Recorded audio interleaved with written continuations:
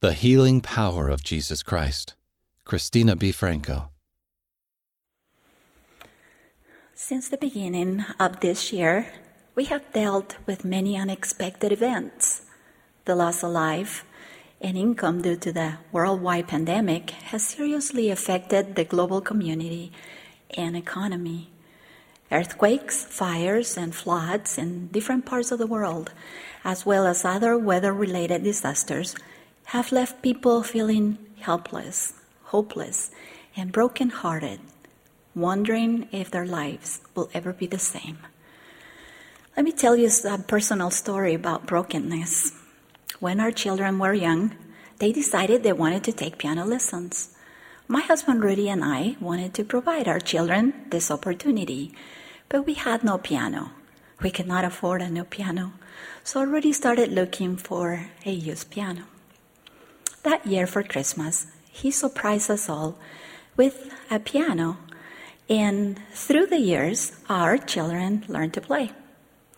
When our sons grew up and left the house, the old piano just collected dust, so we sold it. A few years went by, and we had saved some money. One day, Rudy said, "I think it's time to get a new piano." I asked, "Why would we get a new piano when neither of us play?" He said, "Oh, but we can get a piano that plays itself. By using an iPad, you can program the piano to play over 4,000 songs, including hymns, tabernacle choir songs, all the primary songs, and so many more." Well, Rudy is a great salesperson, to say the least. We purchased a beautiful new player piano, and a few days later, two big, strong men delivered it to our house. I showed them the way where I wanted it and moved out of the way. It was a heavy baby grand, and to fit it through the door, they removed the legs and managed to put the piano sideways on top of a moving dolly that they had brought with them. Our house sat on a little bit of a slope, and unfortunately, earlier that day, it had snowed, leaving things wet and slushy. Can you see where this is going? While moving the piano up the little slope, it slipped, and I heard a big, loud crash.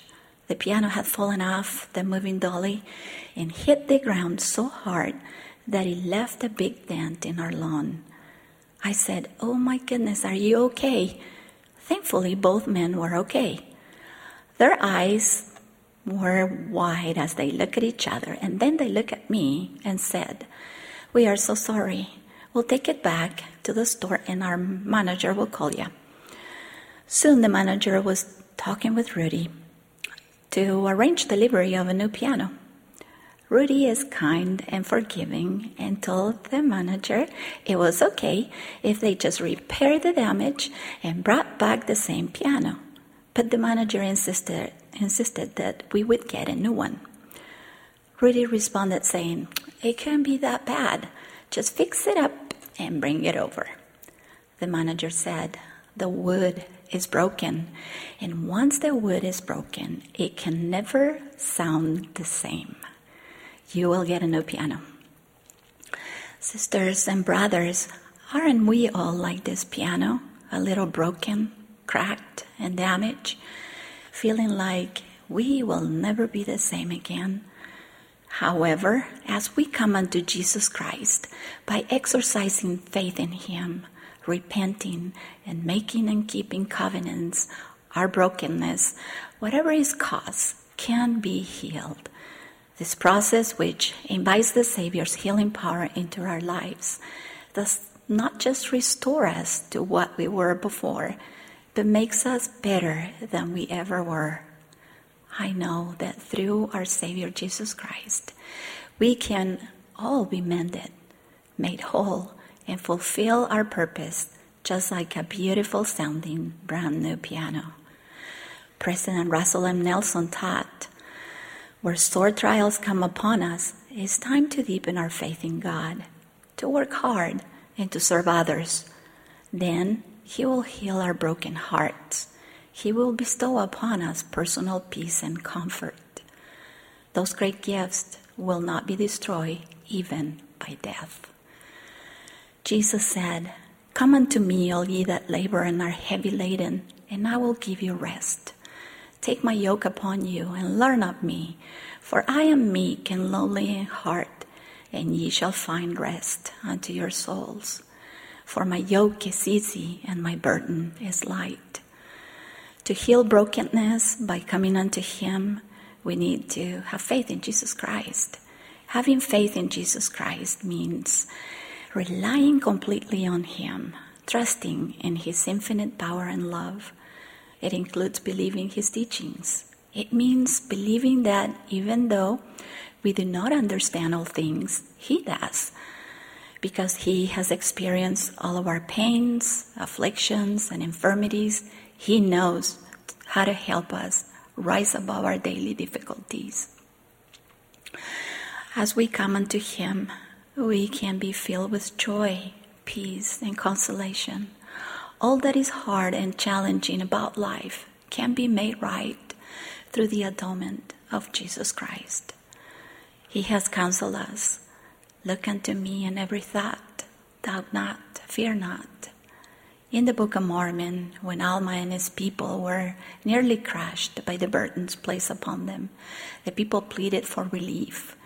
The Lord didn't take away their burdens. Instead, He promised them, "And I will also ease the burdens which are put upon your shoulders, that even you cannot feel them upon your backs, even while you are in bondage.